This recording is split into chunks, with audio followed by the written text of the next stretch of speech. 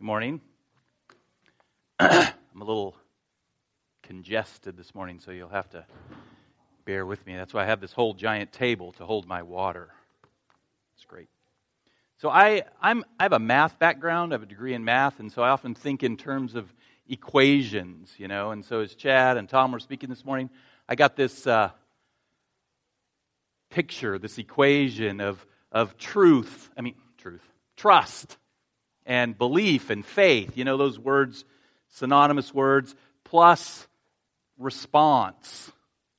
Plus responding to what you trust in, responding to what you believe in, equals victory. We can believe things in our head, but until we respond, until we act based on what we believe, there will be no victory. And so, in some ways, I could retitle the sermon, even though I don't talk about, how to have victory in your life, responding to what you believe to be true. Several years ago, we went through a study here at the church called the Truth Project. Anybody remember the Truth Project? One of the things I remember about the Truth Project was the question they often asked, and that is, do you really believe what you believe is really real? Say that again. Do you really believe what you believe is really real? The principle that the Truth Project folks, this guy named Del Tackett, good guy, was communicating was that if we really believe something to be true, it will impact our lives. We can see what we believe by what we do. What we do and what we say and how we act is a reflection of what we believe. And this doesn't only apply to biblical truths. It's sort of, in many ways, universal. We saw this with the evacuations from South Florida, from Houston. Most people hold out as long as they possibly could, but when they really believe that a real hurricane is going to come and hit their home, hit their town, they move. When we really believe what we really believe is really real, we respond. Once people really believe something is true, it results in them acting based on that truth. And as we come to the end of Romans chapter 4, we're going to look at some biblical truths, some things that are true. We can call it biblical doctrine, if you will. And it's my prayer that as we see these truths, that we'll not only believe them, but that we'll act upon them, that they'll impact our lives, that we'll live based on them. Today we conclude the second major section in the book of Romans. In the first section, if you've been with us, if you haven't, here's the review. Romans 1:18 to 3:20. So the first section was just the introduction. Then starting in 18 of chapter 1 to chapter 3, verse 20, Paul showed us the need for the gospel. He's talking about the gospel. The theme of this book is the gospel. The truth that we are all under sin, that no one is righteous before God. And then in the second section, that's the section we're ending today, Romans chapter 3, verse 21 to 4:25, Paul showed us really the heart of this gospel that he preached. The truth that being counted righteous, being justified, comes by the grace of God through faith in the atoning work of Jesus Christ. It's apart from good works, apart from ceremony, apart from obedience to the law. We're saved by grace through faith. And in chapter 4, verse 1 through 22, Paul used Abraham, this Old Testament saint Abraham, as evidence for the truth of the gospel of Jesus Christ. In these verses, we saw how Abraham, who was the father, who the spiritual example of the Jews, was counted righteous before God, was justified, was saved by God. Abraham was known for his good works. Abraham was known because he was the one God gave this ceremony, this rite of passage of circumcision. It was believed that Abraham was obedient to the law even before the law was given. And the Jews believed that these things, his works, his obedience to the law, his circumcision, that those things saved him, that those things justified him. So in Romans 4:21-22, Paul shows it wasn't good works, it wasn't ceremony, it wasn't the law, obedience to the law that saved Abraham. Instead, Abraham was justified by God's grace through faith alone. And the main piece of evidence Paul presents for this truth is found in Genesis, way back in Genesis chapter 15, verse 6. Paul quotes this verse twice in Romans chapter 4. Once in verse 3, and again at the end of his argument in verse 22. After describing Abraham's faith, he writes, "That is why his faith was counted to him as righteousness." So Paul's shown why Abraham's faith was counted to him as righteousness. He's shown how Abraham was justified, how he was saved by faith. And then in verses 23 and 24, so this is, I don't have a title in your notes if you're following. This is still part of the introduction, but now we're getting into the new verses for today. Verses 23 through the beginning of 24, Paul takes what he's shown about Abraham and then he applies it to a much wider audience.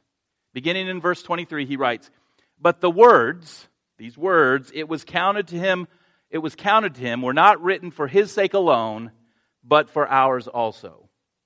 Paul's saying the reason Genesis 15:6 says that Abraham's faith was counted as righteousness was not just for Abraham, but it was for our sake as well. This truth was written for Abraham and for the readers of this letter to the church in Rome, to believers both then and now, to you and to me. God had us in mind when He inspired Moses to write, and he believed the Lord, and He counted it to him as righteousness way back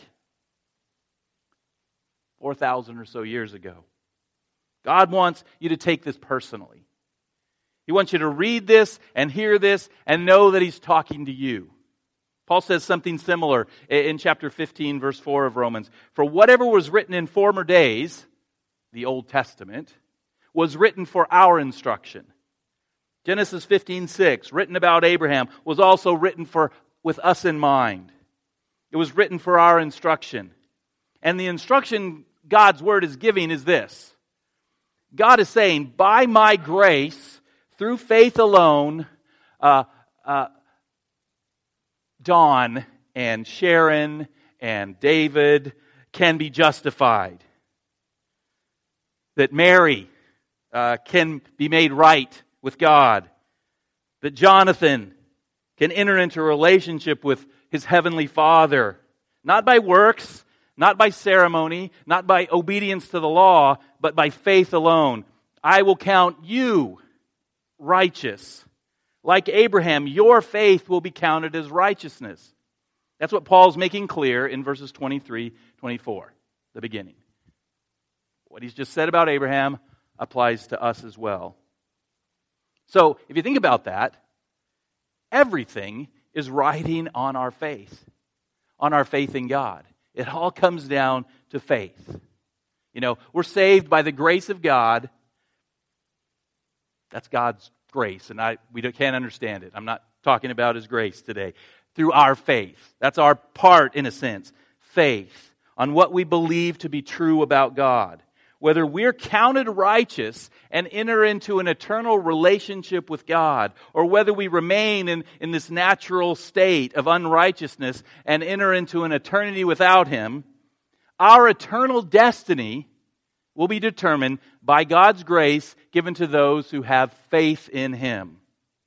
And so, from the middle of verse 24 to the end of the chapter, verse 25, Paul goes on to describe what we must believe, what we must have faith in about God in order to be justified. He's talked about, beginning in chapter 3, he said, have faith justified by faith. It's all. And now he's going to say, what is this faith rooted in? What is it centered in?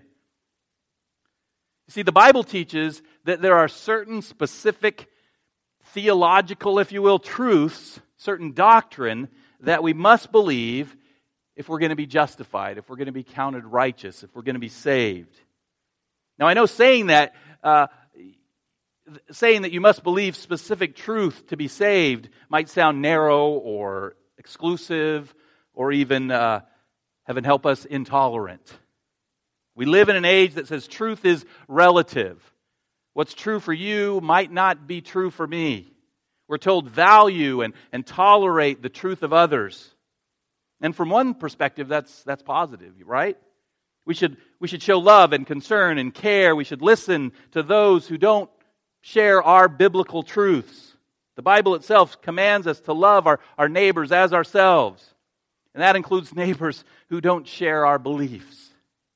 But to say that their truth or all truth is just as valid as the truth found in God's Word is to deny who God is. It's to deny that He is the knower, that He is the giver of all truth. It's to deny the words of Christ, who said, I am the way, the truth, and the life, that no man come to the Father except through me. So when Paul says that we are justified by God's grace through faith, we must understand the truth of who specifically this justifying God is, so we can put our faith in Him. Saying, yes, I believe in God. Just having faith, belief in the existence of some supreme being, some general God, is not the kind of faith that the Bible speaks of or advocates. It's not the kind of faith that will justify, that will save. There are specific truths, doctrine, that we must believe about God, about who God is, about what God does, what He continues to do.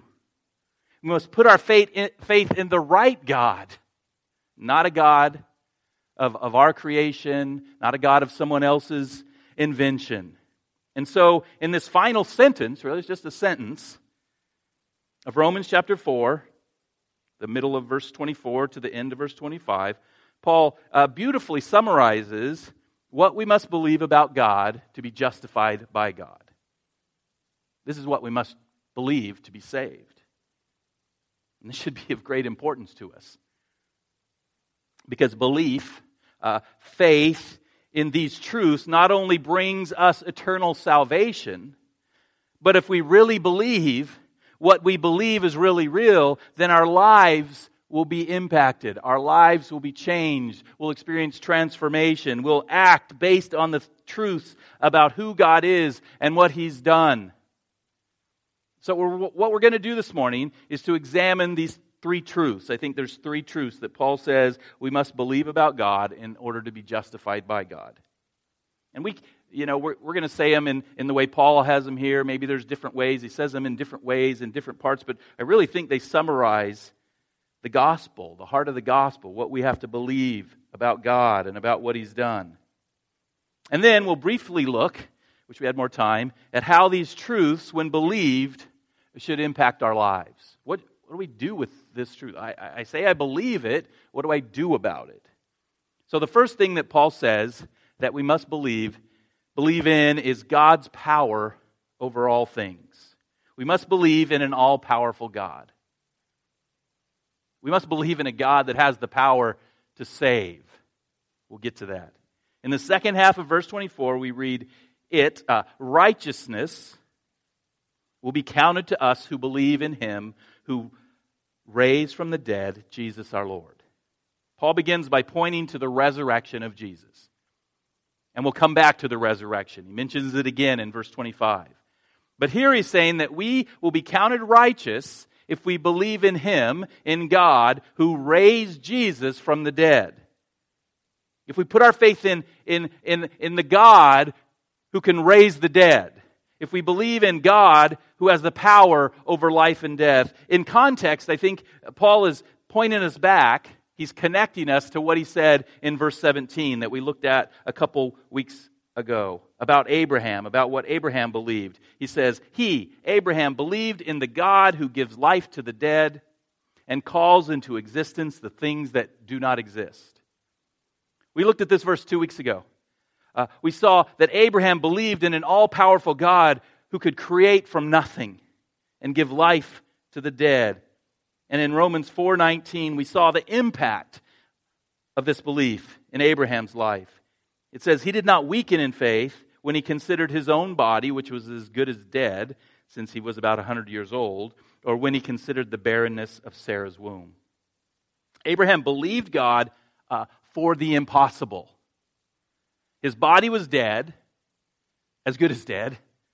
His reproductive part of him was dead. His wife was barren. But he believed God could give them life. Isaac, their son, could only be conceived and carried and born through the miraculous intervention of an all-powerful God. And in the same way, Paul says we are to believe in a God who can do the impossible. We must believe in a God who can create from nothing and who can resurrect from the dead. We must believe in a God who has power over all things. But to believe in this kind of God, we have to go against our culture, don't we? In our world today, God's power, God's existence are constantly challenged, constantly denied. Our world is marked not by faith in a supernatural, all-powerful God, but by belief in a completely natural reality. Naturalism is the faith of much of our world. This faith teaches that there is no supernatural reality. There is no God. And therefore, naturalism, this faith, seeks to explain the origin of all things without a supernatural creator, without one who calls into existence the things that don't exist, and without one who gives life to the dead. This is the reality of the culture that we live in. But this is not real. This is not true. Because the truth found in God's Word and in creation and in history, if you will, is that there is a God who creates. There is a God who resurrects. There is a God of power. An all-powerful God. And Paul says the faith that God credits to us, that God counts to us as righteousness, is faith in this God, in this all-powerful God. The God of creation, the God of resurrection, the God who gives life to the dead, a God who by His power brought Jesus Christ out of the tomb after 3 days, a God who can take one who is dead in their sins. We have to believe, if we're going to be saved by God, we have to believe He has the power to save us. Right? If we're going to be saved, okay, God, my sins, they're oppressive. I can't get out of them. I'm guilty. We have to believe in a God that has the power to wipe that away and give us new life. So first, we must believe in God's power over all things. And second, we must believe in God's provision for salvation for sinners. This is really the heart of what we need to believe in. I think the first and the second flow from this. Romans 24:25. It, righteousness, will be counted to us who believe in Him who raised from the dead Jesus Christ, Jesus our Lord, who was delivered up for our trespasses. We must believe that Jesus, our Lord, was delivered up for our trespasses. That word delivered means to be handed over to. You know, it's the UPS makes deliveries. He hands over to you packages. Jesus was handed over for our sins, for your sins, for my sins. And the question is, first, who handed Him over? Who handed Him over for our trespasses? Was He handed over by the soldiers who crucified Him? Was He handed over by Pilate, the Roman governor? By Herod, the Jewish king? By the Jewish mob who were yelling, crucify Him, crucify Him? Well, they may, in one sense, have handed Him over to be crucified, delivered Him up to crucifixion. But that's not what Paul is saying. He says Jesus, who was delivered up, handed over for our sins, for our trespasses. And the soldiers and Pilate and Herod and the Jewish mob didn't hand over Jesus for our sins. So who handed Him over? Acts chapter 2, verse 23 gives a clear answer. This Jesus, delivered, handed over, up according to the definite plan and foreknowledge of God, who crucified and killed by the hands of lawless men. Yes, Jesus was crucified and killed by men, soldiers, Pilate, Herod, the mob. But it was God who was in control. It was God who ultimately and finally, as part of His definite plan and foreknowledge, He knew this was coming from I don't know, from whenever God knows things, from eternity past. He delivered Jesus to the cross, to death. We need to understand that the death of Christ was designed by God. Romans 8:32 says, "He who did not spare his own Son, but gave him up for us all." God didn't spare Jesus. He gave him up. He planned his death. Jesus didn't die at the hands of lawless men only. He was delivered over to death by God. Why? He was delivered up for our trespasses. Through Christ, God provided a sacrificial substitute so that we would not have to die for our own sin. So that we could be saved from the tragic results, the tragic eternal results of our sin.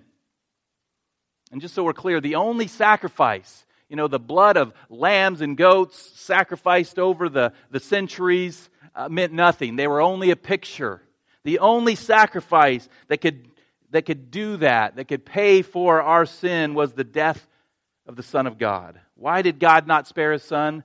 Romans 8:3 says, "God, by sending His own Son in the likeness of sinful flesh, and for sin, He condemned sin in the flesh." In Christ, God justly deals with our sin. God rightly takes care of our sin. He doesn't overlook it. He doesn't ignore it. He doesn't sweep it under the rug. In Christ, through His sacrificial and substitutionary death, God condemns sin. He puts away our sin. Christ on the cross paid for our sin so that we could be saved. He saves us from our sins. He rescues us from the penalty of hell. He delivers us from the wrath of God. He provides us with salvation. Salvation that we do not deserve. Because of our sin, we deserve to die. We deserve to spend eternity in hell and endure the wrath of God. But instead, God, by His grace and mercy, provides us with salvation through faith in Jesus Christ. This is the God that we're called to believe in. This is the God we must believe in so that we can be counted righteous. The God who has power over all things, and then the God who chooses to use that power to provide us with salvation through His Son, Jesus Christ. And finally, Paul says we must believe in God's proof of justification. Righteousness, back to verse 24, will be counted to us who believe in Him who raised from the dead Jesus our Lord, who was delivered up for our transgressions and raised for our justification. Paul returns to our belief in the resurrection. He returns to the resurrection of Christ. Now, what does it mean that Jesus was raised for our justification? If you were with us a number of weeks ago in Romans chapter 3, where Paul began this description of justification, he goes from our need to be justified to describing it in a number of verses. You might be a little confused. Well, what's resurrection got to do with that? Because in those verses, as Paul describes how we're justified, he doesn't mention the resurrection at all. In fact, in Romans 3:24 and 25, Paul writes, we are justified by His grace as a gift through the redemption that is in Christ Jesus, whom God put forward as a propitiation, an atonement by His blood to be received by faith. It's all about the crucifixion, the shedding of His blood. According to these verses and others, it's the death of Christ that's the basis for God's justification for sinners. Redemption and salvation, justification, has to do with Jesus' death on the cross, His blood shed for you and me. That's what we saw the last point. That's what Paul just said. It was Christ's sacrificial death that provides for our salvation. So what does Paul mean, Romans 4:25, when he says that we must believe that Jesus was raised for our justification? I don't think he's speaking of what the resurrection accomplishes. I think he's speaking of what the resurrection proves. The resurrection is God's proof that a full payment for sin was made. The resurrection is God's proof that through Christ's sacrificial death, we who believe are justified by faith. The resurrection is God's proof to us that the penalty for our transgressions, our sins, has been fully paid by Jesus Christ. When Jesus was on earth, He said a number of times, a number of ways, that He would die for the sins of others. The time for the crucifixion came, and he died. He died on the cross. But the question remained, was his death an acceptable substitute? Was his death just a death like every other death? Or was it different? Was it a sacrificial substitute for your sins and for mine? Did God accept this sacrifice? And for 3 days, the question remained unanswered. The disciples were in sorrow. They didn't understand. The body of Jesus lay in the tomb of Joseph of Arimathea 3 days. But then the hour came. And yes, praise the Lord, Jesus rose from the dead. And this was proof that God had accepted what Jesus had accomplished on the cross. R.A. Torrey wrote, this is a long quote, but it's up there, so hang with me, it's really good. When Jesus died, he died as my representative, and I died in him. When he rose as my representative, and I rose in him. I look at the cross of Christ, and I know that atonement has been made for my sins. I look at the open sepulcher and the risen and ascended Lord, and I know that the atonement has been accepted. There no longer remains a single sin on me, no matter how many or how great my sins may have been. My sins may have been as high as the mountains, but in the light of the resurrection, the atonement that covers them is as high as heaven. My sins may have been as deep as the ocean, but in light of the resurrection, the atonement that swallows them up is as deep as eternity. Martin Lloyd-Jones said, the resurrection is the proclamation of the fact that God is fully and completely satisfied with the work that His Son did upon the cross. The resurrection is God's proof given to us that we can be justified by faith in Christ. And Paul says we must believe this proof. We must believe in the resurrection of Christ. So okay, I'm stuttering. Let me take a little drink of water here. So what must we believe? Let's review. We must believe in God's power over all things. His power to create and His power to give life to the dead. His power to save. His power to resurrect. We must believe in God's provision of salvation to sinners. That through the death of His Son as a sacrificial substitute, that we can be saved. And finally, we must believe in God's proof of justification. Proof that He did save. Proof that He did accept Christ. That by raising Jesus from the dead, God has proven that Christ's sacrifice was good, was accepted, and that we can be justified by faith, that we can be secure in Christ. This is the heart of the gospel that Paul preached. And this is the gospel that we must believe if we're going to be counted righteous before God. Now, I want us to stop and think about this for a moment. Because we, in case you didn't know this, we're at church. And most, if not all of us, would identify ourselves as Christians. If you don't, that's fine. Thanks for coming today. And so, as we looked at the life of Abraham, and we saw that being counted righteous, being justified, comes by God's grace through faith. We've said, I get it and I believe. And today, when Paul applies this to his readers, to the church in Rome and to us, when he says that we have to have faith in a God who has power over all things. He says, if we have faith that God raised Jesus from the dead, proving our justification, if we have faith that God delivered His Son Jesus as a sacrifice for our sins, if we believe these truths, then we, like Abraham, can be counted righteous. We'll be justified. We'll be saved from our sins. And we say, yes, I believe. I have faith. But the question I want to leave us with is this.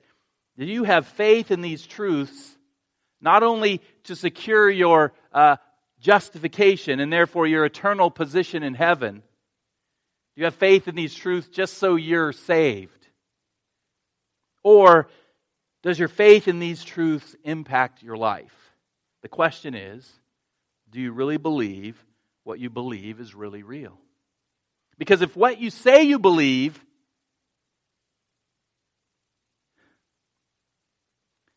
is not impacting how you live, then you need to ask yourself, do I really believe it? Does that make sense? If you say you believe something, but no evidence, no one would know, do you really believe it? And so what I want us to do as we conclude this morning is just a little self-examination. It's a guided self-examination. I want us to look at responding to what we believe. I want us to see some of the things, not all by any stretch of the imagination, that the Bible teaches about what our lives should look like if we really believe what we believe is really real. If we really believe God has power over all things, if we really believe that God has provided you, a sinner, with salvation, and if you really believe God proved your justification, there's security in your justification because Christ rose from the dead, then your life will look very different from the lives of those who don't believe these things. Much of the Bible describes what our response to who God is and what God's done for us should be. But this morning I've just chosen 4 verses to briefly look at.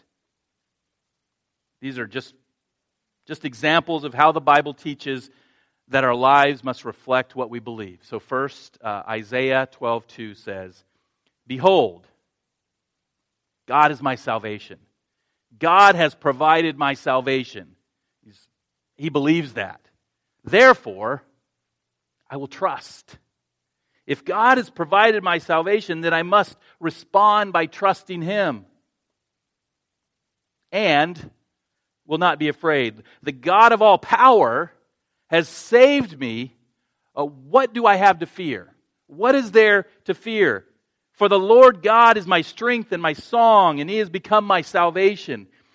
If God is all powerful and God has saved me from my sin, then I can turn to Him for strength.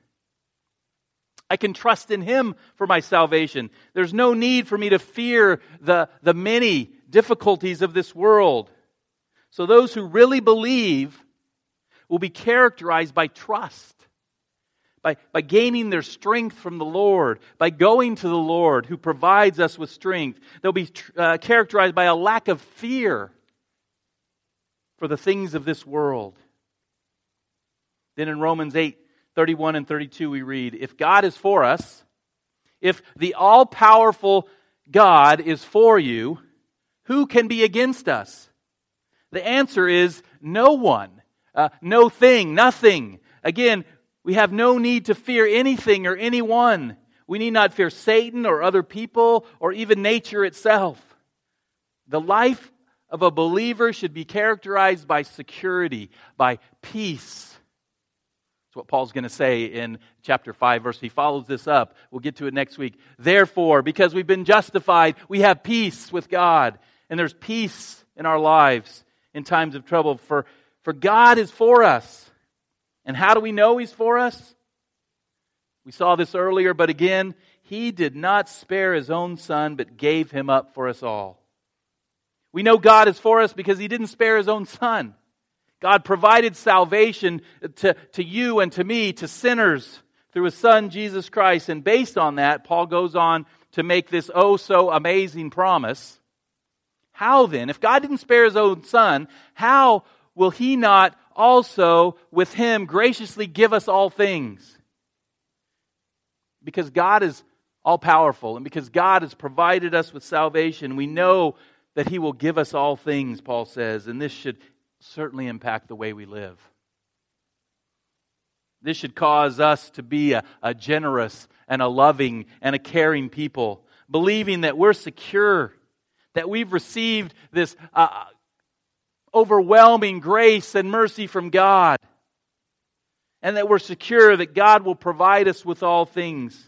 So those who really believe will again be characterized by a lack of fear in this world, in this life, by security because of what God has provided and will continue to provide, and by generosity and believing in God who provides all things.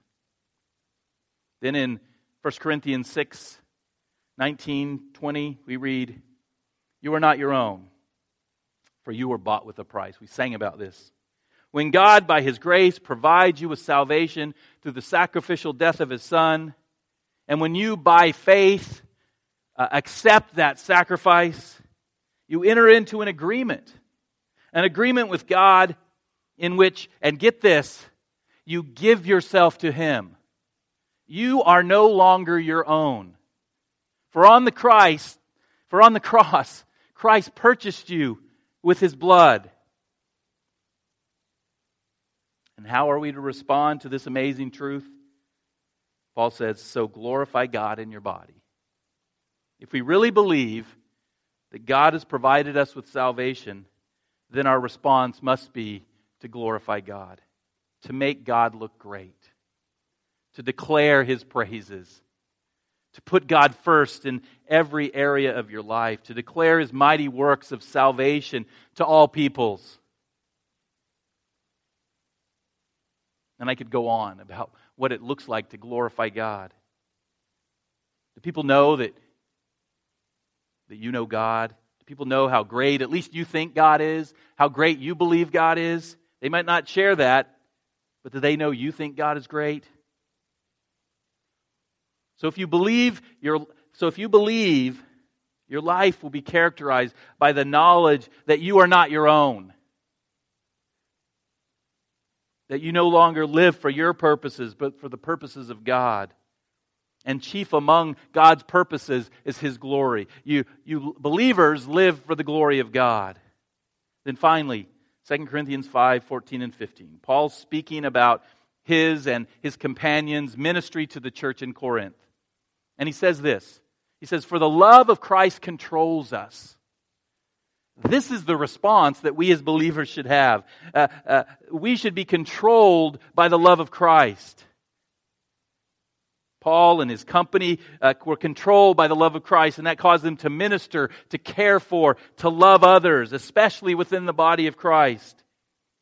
And why did the love of Christ control Paul? And why should the love of Christ control us? Because we've concluded this, he says. Because we believe something to be true. We believe something is really real. What did Paul believe that caused the love of Christ to control him? That one has died for all, therefore all have died. And He died for all. Paul believed that Christ died in his place. That Christ died for his sins. And not for his sins, but for the sins of all. And therefore we all have died. This is another response to God's provision of salvation through Christ. That when we accept that provision, we believe that the result is our own death. Not the death of our physical body, but the death of our old self, the death of our old way of life.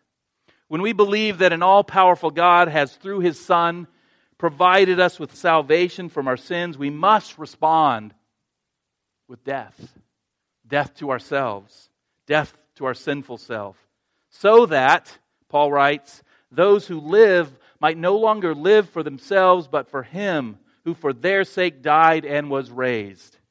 Our response is not just to die to our old self and just remain kind of like this zombie, but it's to be reborn, to be born again, and to be like Christ, to be resurrected unto new life.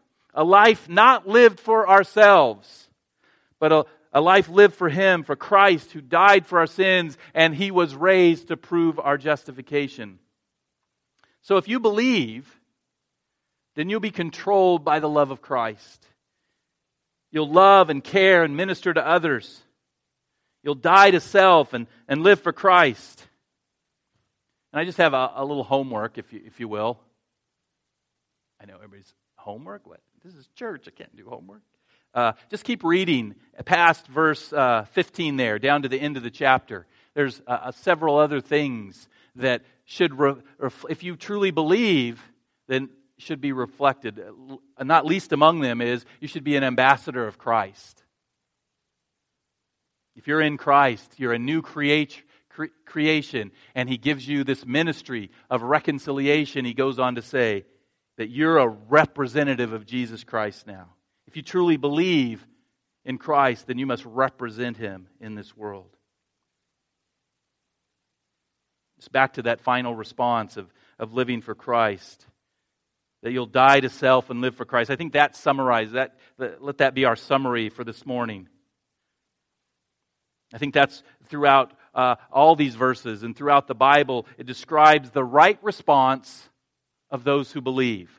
Our response to an all-powerful God who provides sinners like us with salvation and proves our justification with His resurrection, our response must be to live for Him. And that's what I want to leave us with today. If you really believe the truths we've seen about God, about who He is, about what He's done, if you call yourself a believer, if you say that by God's grace I've been justified, counted righteous through faith, then you must allow God to be in control of your life. You must trust in Him and obey Him and love Him and glorify Him and honor Him and be an ambassador for Him. You must live for Him. Not for yourself, but for Him. And if today you would say, yes, I believe. I really do. But I struggle. I struggle to live for God. I struggle with that response. Then I'd encourage you in two ways. You're not meant to do this on your own. First person to go to is God. Go to God. Go to His Word. Just soak yourself in His Word. Allow it to reveal to you over and over again His amazing love and grace for you. Be encouraged and guided by His Word. And then go to prayer. Fall on your knees and say, I believe. Help me with my unbelief. Because wherever we're not responding to God the way we should, it's because we don't really believe what we really believe is really real. Help me with my unbelief. I believe. Help me with my unbelief. Help me overcome times when I live for self and not for you. So first, go to God. He's there waiting for you. And second, go to one another. God's put you in this place, in His church. He's put you among the body of Christ. And we're called, in fact, the love of Christ should control us to minister to and care for one another, to pray for and encourage and challenge and teach and disciple one another. Responding to what we believe is a group project. And so I'd encourage you to seek out a group of believers, 1 or 2 or 3, a group, a small group. Oh, we'll talk about the small groups. Imagine that. We're meeting in small groups, and the purpose of these small groups is this stuff. It's to grow together in Christ. It's to encourage one another with our unbelief. It's to help us respond properly to what we believe in. It's to be disciples of Jesus Christ. So plug in to a small group. They're listed in your bulletin. And I would just say, I would encourage you in your walk with the Lord, encourage you to do that self-examination through His Word. As you read His Word, say, is this okay? I say I believe. Now I'm reading this. It's telling me what I need to do. Am I willing to do it? Am I willing to do it? Does that describe my life? And if not, then go to Him. Go to your church. Go to your fellow believers. Would you pray with me this morning? Father God, thank You for just who You are, for your power over all things, for Your power to save us, for Your amazing power to give life, to resurrect from the dead. Lord, and that You chose to use that power to save us from our sin through Your Son, Jesus Christ, Lord. To raise Him from the dead, proof that You've justified those who trust in You. And I pray for myself, and I pray for each person here that we would take those truths and they wouldn't just be stuck somewhere in our brain, Lord, but they would be lived out through our hands and our feet and our words and our interactions with others. Lord, help us to live out what we believe. In Christ's name, amen.